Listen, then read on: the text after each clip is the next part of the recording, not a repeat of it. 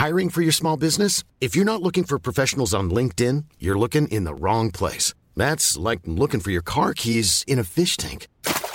LinkedIn helps you hire professionals you can't find anywhere else, even those who aren't actively searching for a new job but might be open to the perfect role. In a given month, over 70% of LinkedIn users don't even visit other leading job sites. So start looking in the right place. With LinkedIn, you can hire professionals like a professional. Post your free job on linkedin.com/people today.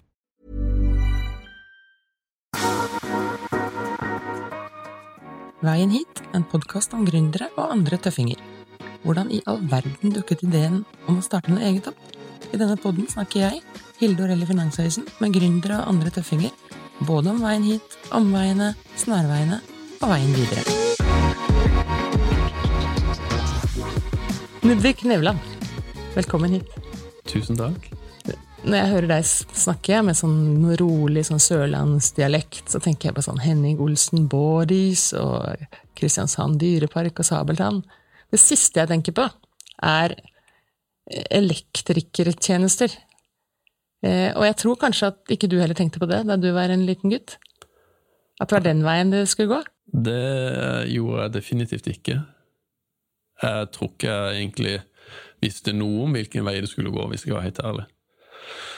For jeg har egentlig aldri visst, eller visste aldri da, eller vet jeg egentlig i dag, hva jeg vil bli, eller skal jobbe med i fremtiden. Den veien har blitt til på veien. Så nei, det husker jeg at hverken jeg gikk på skolen eller videregående eller noe som helst, så visste jeg jo ikke hva jeg ville egentlig. Men hva var det du syntes var gøy når du gikk på skolen? Jeg likte å tegne. Jeg likte alt som var kreativt på en måte. Så der var jeg nok litt annerledes enn kanskje de andre på min alder. De var ute og spilte fotball og var aktive og sånn, mens jeg gikk på biblioteket og leide tegneserier og satt inn og tegnte. Men du har ikke gjort det hele livet, bare tegne. Du har jo hatt noen jobber opp igjennom. Hvordan var det du begynte? Husker du første jobben din? Ja, som 13-åring så begynte jeg å jobbe på dagligvarebutikk faktisk. Og det var veldig lærerikt å være på en måte i jobb, og hva innebærer det å få lønn og alle tingene der. Så det var min første jobb. Men så gikk jeg jo på videregående, og da gikk jeg på tegning, form og farve. Vi var 2 gutter i klassen, resten var jenter.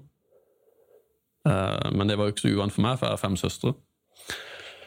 Men jeg visste heller ikke da hva jeg egentlig ville faktisk, når jeg gikk på videregående. Så jeg tok 2 år med tegning, form og farve, og så det siste året kunne jeg ta noe som het reklame, illustrasjon og design, som fascinerte meg veldig. Utfordringen var at jeg kom ikke til å få studiekompetanse hvis jeg tok det.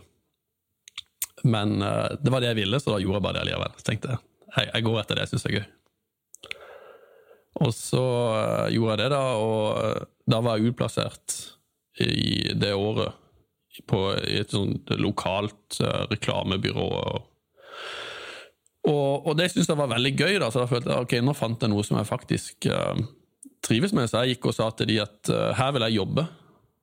Og da sa de, når du er ferdig på videregående, så kan du komme og ta kontakt med oss. Så det gjorde jeg. Ja, og hva gjorde du da, liksom? Nei, da ble jeg lærling.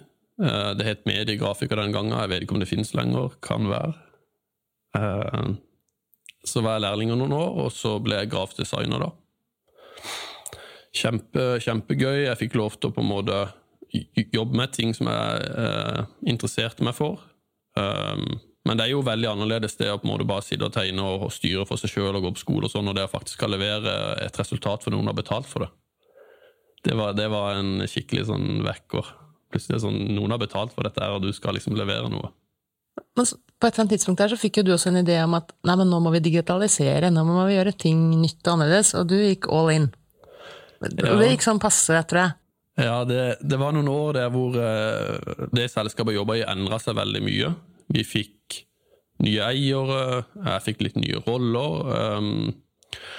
og jeg ble veldig fascinert av det såkalte digitale skiftet som alle begynte å snakke om da. Så jeg reiste og tok et kurs rundt det for en skole som heter Hyper Island, og ble helt bitt av basillen da. Så det var ikke mer som skulle til. Da var jeg overbevist om at det vi holdt på med, det kom til å gå ut på dato, og vi måtte tenke annerledes. Og kom tilbake igjen til bedriften jeg jobbet i og sa, ok, nå må vi tenke annerledes. Og det er klart det at ung og naiv og frelst, holdt jeg på å si, av dette nye. Jeg gikk jo all in og snakket med kollegaer, jobbet på kveldene og liksom skrev opp og ned notater og presentasjoner og prøvde liksom å overbevise alle om at dette var det nye da. Men når ikke en vet så mye, så vet en jo ikke helt implikasjonene av de tingene man har lyst til da.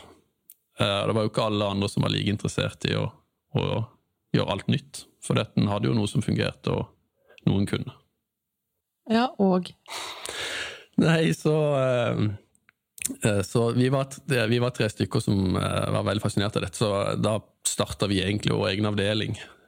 Litt sånn, jeg vet ikke helt om vi hadde tillatelse til det eller ikke, men vi gjorde i hvert fall det. Og prøvde å gjøre det. Og det vi kalte det da var brukerfokusert forretningsutvikling. Det var voksent. Ja, må jo bruke fancy ord for å beskrive noe ikke en kan. Nei, men det vi var sikre på det var at hvis en bedrift tok seg tid til å sette seg inn i kundens behov, så kunne de tenke annerledes om det bedriften allerede kunne. Og da kunne en skape verdi på nye måter. Jeg husker for eksempel at vi jobbet med en tilhengerprodusent. Vi kjørte prosjekt med de, og så sa vi at ok, dere har tilhengere, da ønsker å selge flere tilhengere. Utfordringen med en tilhenger er at du har jo bare en type, og dere selger mange. Så hva om da når de selger en tilhenger, så sier det at da kan du leie de andre type tilhengerne som en del av pakka. Og så hadde de masse sånn utleiesenter rundt omkring forbi, så vi hadde masse ideer om det. Så det var jo sånn type ting som vi tenkte da, uten at vi nødvendigvis forstod på en måte de økonomiske implikasjonene av de tingene da, men det er jo klart at når du er vant til å jobbe med kampanjer, reklame, kommunikasjon og sånn, så er det mye mer kortsiktig. Mens det vi jobber med var jo mye mer langdrade prosesser hvor du måtte jobbe over tid. Det var jo der mismatchen egentlig var med det vi ville, og det den bedriften vi jobbet i kunne og var vant med. Da. Ja, og så? Nei, så det funket ikke, vet du. Nei, det funket ikke. Nei, det gikk egentlig ganske dårlig. Vi holdt på med det en stund, og så fikk vi beskjed om at nå trenger vi egentlig at dere kommer tilbake igjen og gjør det der er vant til å gjøre, og det vi trenger av det. Da. Men da sto du uten jobb og var i Kristiansand og måtte finne noe annet å gjøre? Ja, eller det vil si, da sa jeg opp, for jeg ville jobbe med dette. Ja. Så når vi ikke kunne jobbe med det der, så sa jeg ok, men da tror jeg at jeg begynner for meg selv da. Så da var vi 2 stykker som sa opp, og så prøvde vi å jobbe litt med dette alene, og det så vi at var ganske vanskelig. Vi var jo bare 2 unge karer som ikke hadde så mye erfaring, og det var vanskelig for oss 2 å skulle liksom gå inn og prøve å endre bedrifter og komme med strategier og sånt, så det gikk jo ganske dårlig faktisk. Ja. Og så? Nei, da prøvde vi det litt, og så ble vi enige om at nei, vi får gjøre noe annet.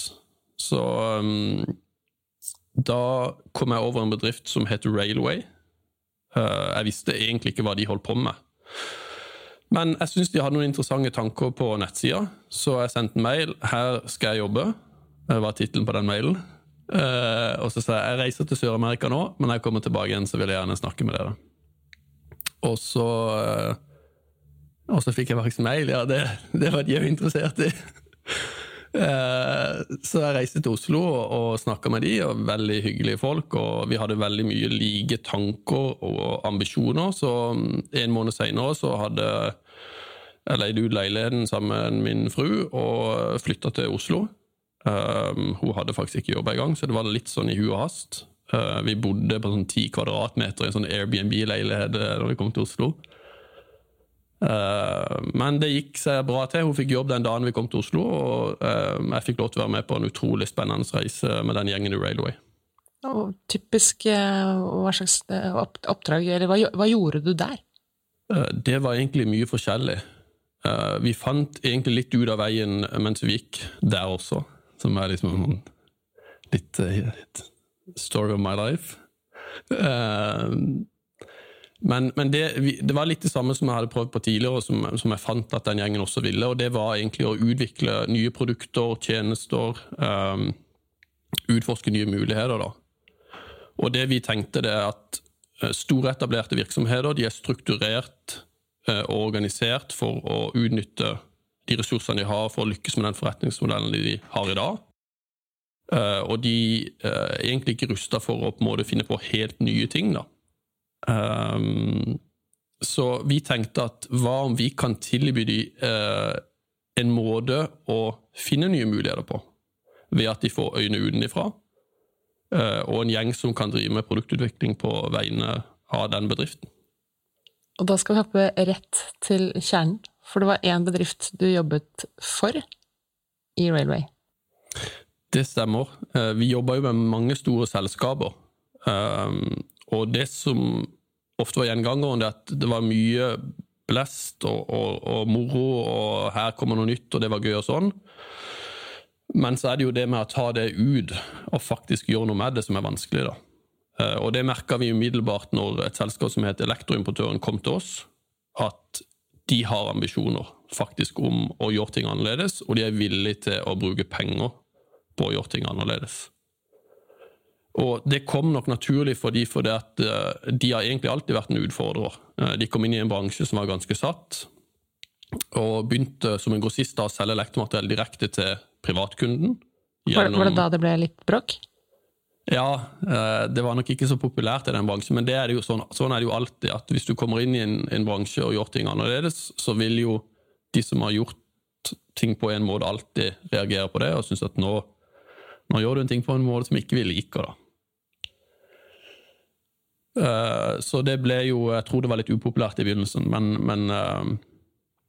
men de har fått etablert seg nå, og jo et ganske stort selskap, og selger jo elektromateriell i 23 varehus rundt i Norge og på nett.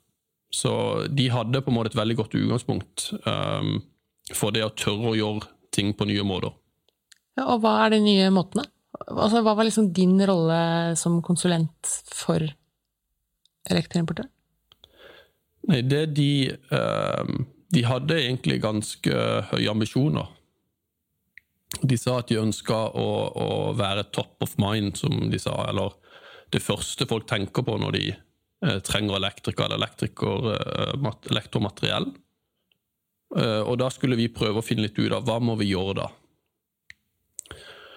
Og det vi pleide å gjøre i Railway, at vi pleide å gå ut og møte masse mennesker, for vi hadde tro på at du må forstå menneskene ute, de som du kaller kundene dine.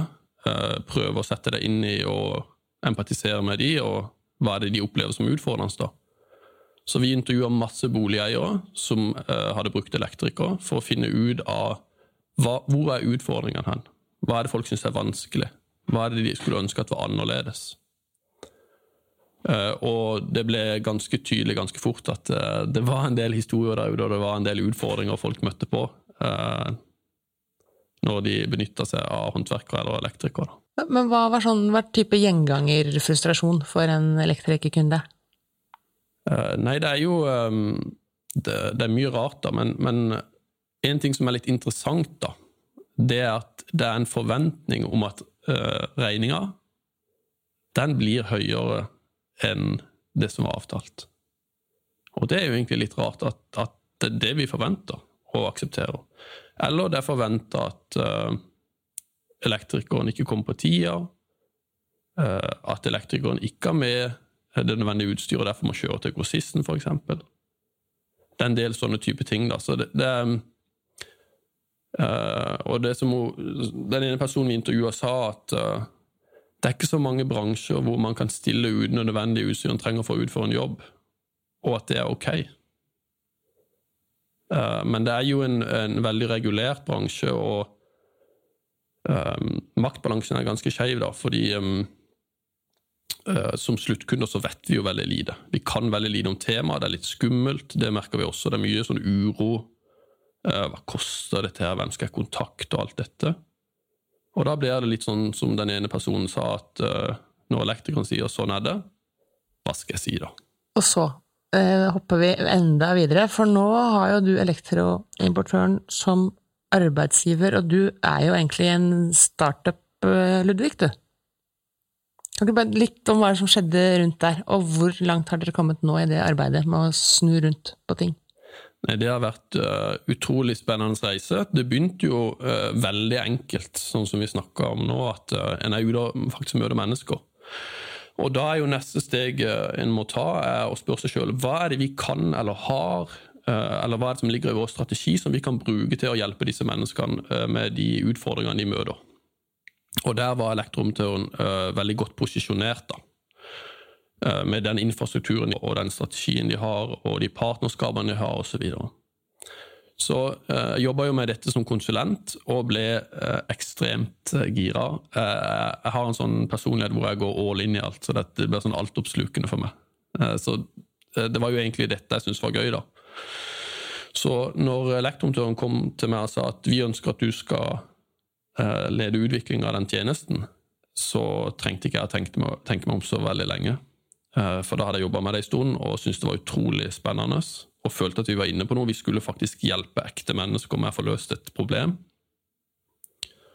Så da bytte jeg side av bordet da, og gikk inn i det fulltid med å utvikle den tjenesten.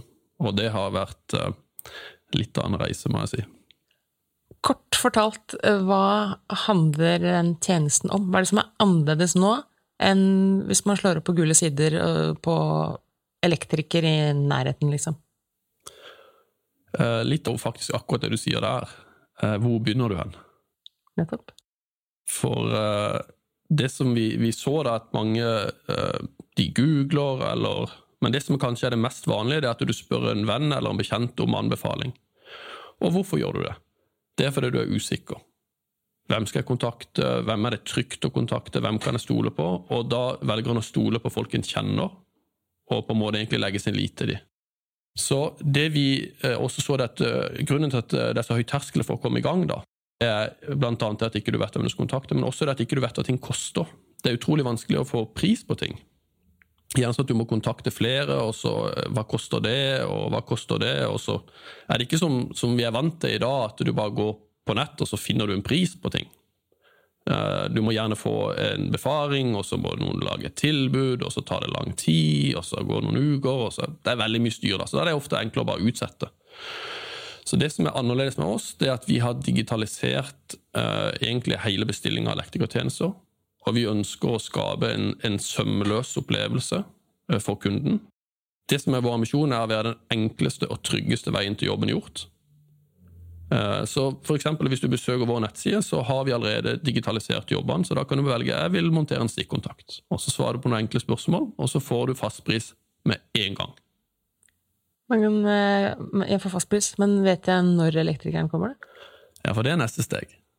Så det har vi også digitalisert. Ja, vet du hva, kan ikke du bare dra gjennom hele den reisen? Ikke sant? Jeg trenger en elektriker, fordi jeg trenger en kurs til, for sikringen går hele tiden når jeg vasker tøy og tørker tøy samtidig. Det liksom utfordringen hjemme. Ta derfra, for dette vet jeg har ikke peiling på hva det koster, jeg vet at det sikkert blir dyrt, til jobben gjort, og elektrikeren har dratt. Hva liksom greia? Det skal jeg fortelle deg, Hilde. Cool fact, a crocodile can't stick out its tongue. Also, you can get health insurance for a month or just under a year in some states. United Healthcare short-term insurance plans, underwritten by Golden Rule Insurance Company, offer flexible, budget-friendly coverage for you. Learn more at uh1.com. I'm Sandra, and I'm just the professional your small business was looking for. But you didn't hire me, because you didn't use LinkedIn Jobs. LinkedIn has professionals you can't find anywhere else, including those who aren't actively looking for a new job, but might be open to the perfect role, like me. In a given month, over 70% of LinkedIn users don't visit other leading job sites. So if you're not looking on LinkedIn, you'll miss out on great candidates, like Sandra. Start hiring professionals like a professional. Post your free job on linkedin.com/people today. Så det som skjer da, det at du går inn på spotter.no, og så går du bare inn på de jobbene vi tilbyr, og så velger du ny kurs. Og så svarer du på 3 enkle spørsmål, for da har vi tatt oss oppgaven å innhente informasjon. Så vi har laget spørsmålene til deg, i stedet for at du må beskrive meg noe. Så trykker du på noen enkle knapper, så har du pris, og så trykker du legg i handlekurv, og når du har gjort det, så kan du velge et tidspunkt i vår digitale kalender for når du vil ha jobben gjort. Så det er jo viktig for oss at det skal være et tidspunkt som passer for kunden, ikke hverdagen til elektrikeren.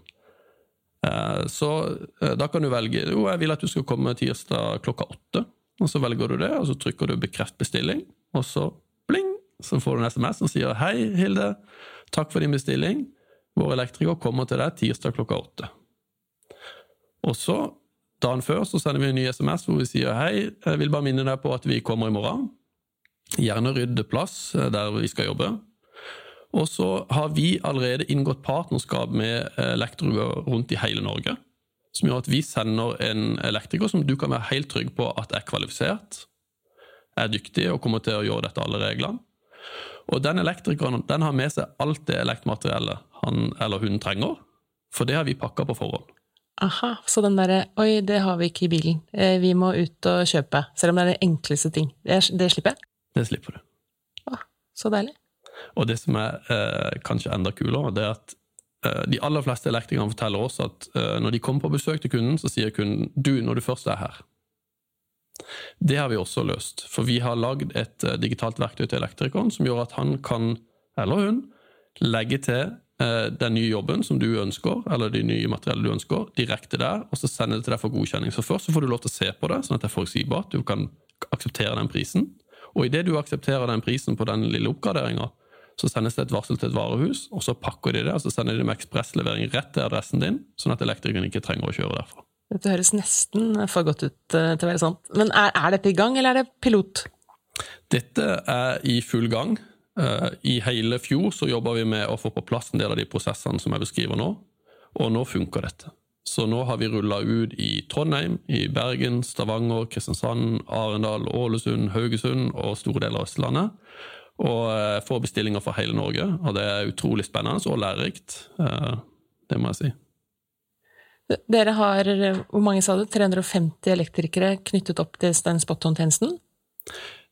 Vi har ikke 350 elektrikere i dag, men det er 350 ansatte i elektromontører. Det var det.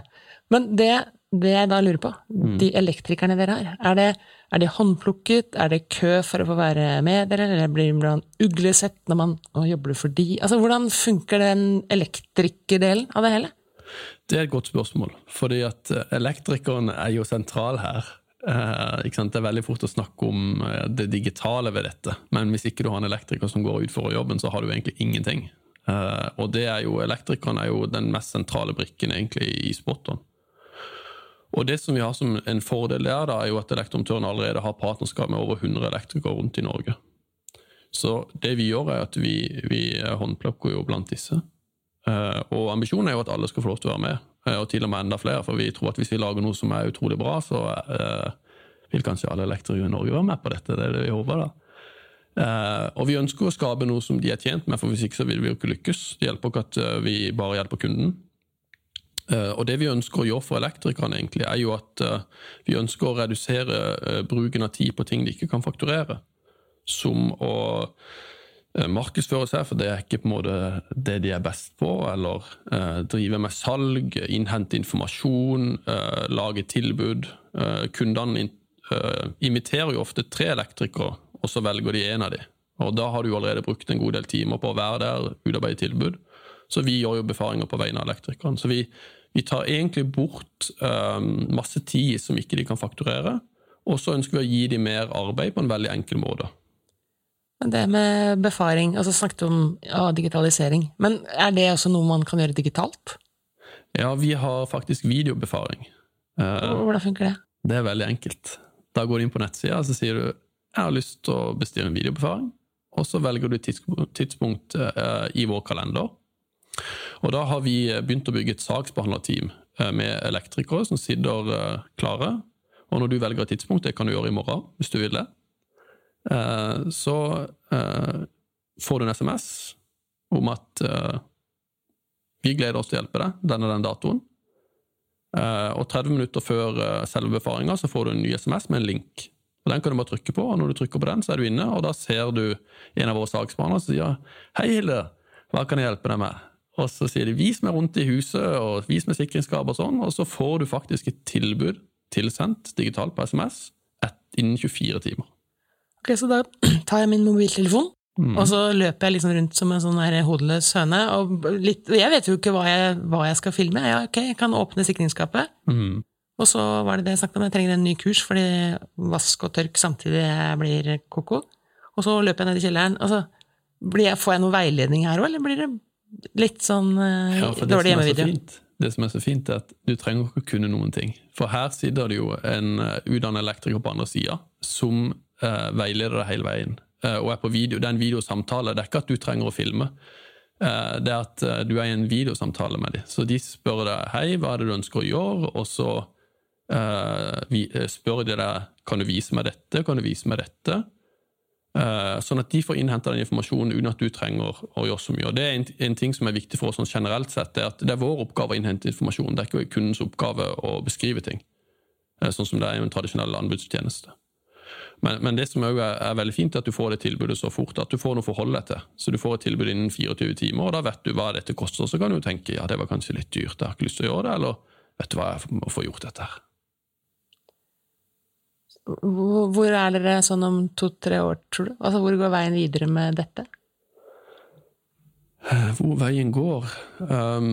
Som sagt så har vi ambisjoner om å være den enkleste og tryggeste veien til jobben gjort, og det noe vi må jobbe med hver dag for å bli. Vi tror vi har en utrolig bra tjeneste, men folk der ute må jo vite at vi finnes. Og så må vi lære sammen med både elektrikerne og kundene våre hvor vi kan bli bedre. Og derfor har vi blant annet evaluering, så at når jobben har blitt utført hos oss, så får du mulighet til å evaluere opplevelsen, og hvis du ikke fornøyd, så fikser vi det kostnadsfritt. Men det må lære, ja, dere må lære av kunder, og dere lærer av hverandre, men dere har jo konkurrenter, de kan jo også lære av dere. Er det ikke bare å kopiere? Nå har dere gått først og tatt kostnaden, komme inn og tilby akkurat det samme, litt billigere. Det skal de få lov til å prøve på. Konkurranse bra, men det ikke så lett å kopiere. Og grunnen til det at vi har infrastrukturen på plass. Så en ting jo på en måte å lage en nettside hvor folk kan bestille ting, men det jo alt som skjer bak det som egentlig viktig. Så i vårt tilfelle så sendes det en bestilling til et varehus, hvor noen pakker elektromateriell, sender det ut til en elektriker og så videre. Elektrikerne har med seg alt. Vi har partnerskap med elektrikere i hele Norge.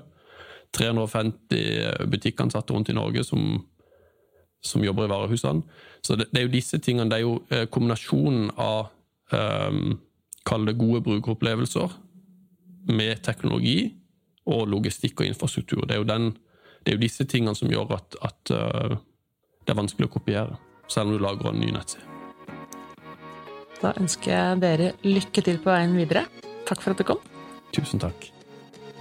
Nå har du hørt podcasten Veien hit med Hilde Orell og produsent Lotta Kirschbom.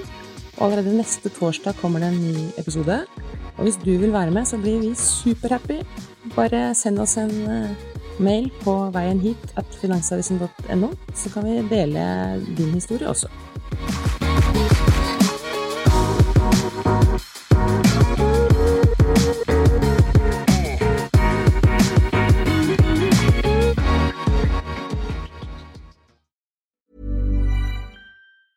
A lot can happen in 3 years, like a chatbot may be your new best friend. But what won't change? Needing health insurance. United Healthcare Tri-Term Medical Plans, underwritten by Golden Rule Insurance Company, offer flexible, budget-friendly coverage that lasts nearly 3 years in some states. Learn more at uh1.com.